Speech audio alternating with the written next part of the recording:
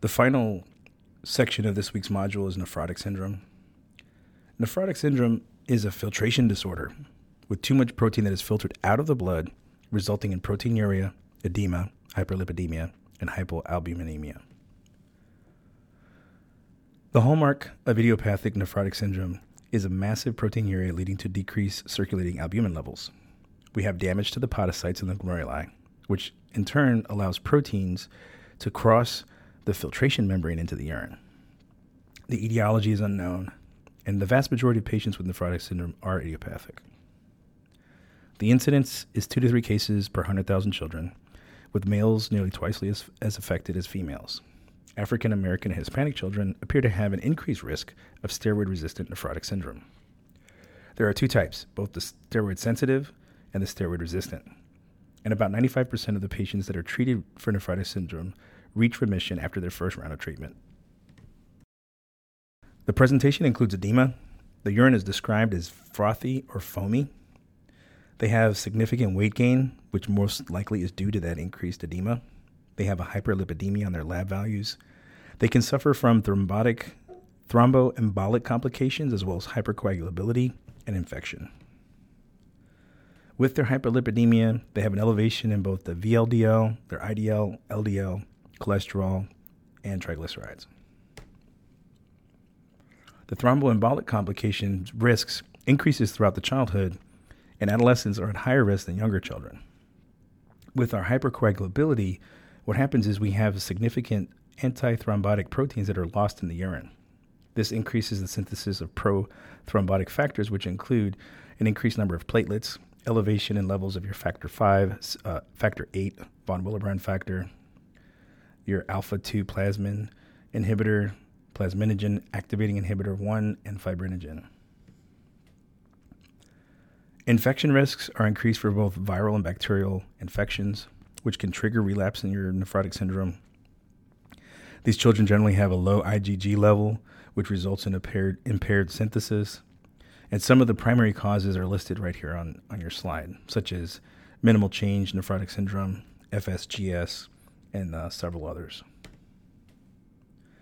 Your diagnostics will be your CBC, your BMP looking at all your electrolytes, BU and creatinine, as well as your calcium and phos. Your urine dipstick looking at your urine proteins. A 24-hour urine collection can be helpful to determining what's being filtered through the urine, as well as checking your IgG, IgM, and IgE levels. With patients that are at high risk, you also want to test for HIV, hepatitis B and C.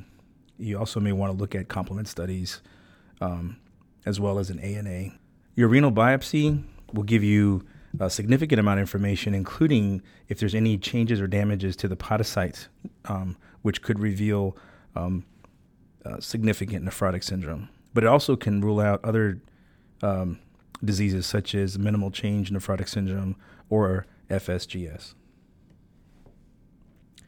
Your steroid dosing is listed right here on the screen. So for your first round, you can give prednisone or prednisolone dosed at about 60 milligrams per meter squared per day or 2 milligrams per kilo per day with a max of 80 milligrams per day. You give that daily for about 6 weeks, or at least until the patient shows signs of improvement. And that would be 3 consecutive days with 0 trace protein via the urine dipstick, and that your protein to creatinine ratio is less than 0.2. Once they've met that criteria, you can then put them on a maintenance dosing, which I have listed here for you as well, which is 40 milligrams per meter squared per day or 1.5 milligrams per kilo per day, given alternating days for 2 to 5 months. And a relapse is defined as the protein creatinine ratio greater than 2, or urine protein, which is higher than 2 on the urine dipstick. So some of the medications you can give for supportive therapy, obviously you can give diuretics such as Lasix.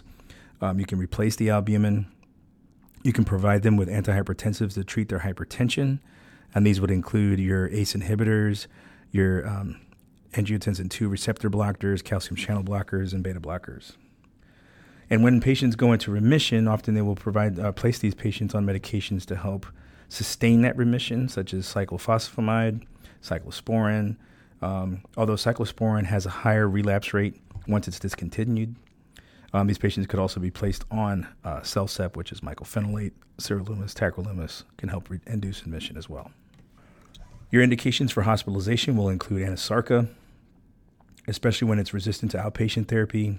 If they have a significant hypertension, these patients are generally at risk for syndrome, which is a posterior reversible encephalopathy syndrome, which can cause headache, confusion, seizures with a significant elevation in blood pressure. They can also be anuric or have severe oliguria, peritonitis, sepsis, infection, as well as azotemia. Your immunizations should include yearly influenza vaccines, as well as a pneumococcal vaccination, which should be administered and repeated every 5 years, especially while the patient has relapses. It's routine child vaccines with live virus strains are contraindicated during steroid therapy and for at least 1 month afterwards. Your disposition and discharge planning should include follow-up with the healthcare provider and your pediatric nephrologist, and you have to make sure that there's adherence to the treatment plan. Next, we'll move on to acute post-streptococcal glomerulonephritis. It's the most common form of primary nephritis in children. It's a disease characterized by the sudden appearance of edema, hematuria, proteinuria, and hypertension. It's a result from an infection of the skin or pharyngitis. Usually it's caused by group A beta hemolytic streptococci. Other types of glomerulonephritis that you could see are from lupus, diabetes, Goodpasture syndrome, HSP, among others. Hereditarily, they can also have a glomerulonephritis from Alport syndrome, Fabry disease, thin basement membrane disease. Your acute post-streptococcal glomerulonephritis is usually an immune complex-mediated mechanism, which is the most proposed mechanism. The epidemiology it's more frequent in children between the ages of 5 and 15 years, and males and females are equally affected. Your differential diagnosis can include bacterial endocarditis, hematuria, HUS again, hypertension, proteinuria, lupus, or tumor-lysis syndrome. Your diagnostic evaluation will include an essentially you want to look at things that would help implicate either a pharyngitis or some type of skin infection. So your ASO, your anti-streptolysin, is big to assess for your pharyngitis, and here are some others that could also be helpful in the diagnostic evaluation. For your hematology and chemistries, of course, you want to look at your CBC, your BMP, and closely looking at your BUN creatinine. Urine cultures and your analysis may also be helpful, as well as the throat culture. Again, I listed the ASO. If you have someone that doesn't have a skin infection or a history of skin infection or throat infection, you may want to work them up for other causes of glomerulonephritis, such as looking at lupus serologies, your C3 and C4 complement, and your P-ANCA and your C-ANCA, as well as your IgA. Treatment, again, can be managed by the primary care provider. However, often these patients may be referred to the hospital for severe hypertension, poor urine output, severe edema, azotemia, and items such as that.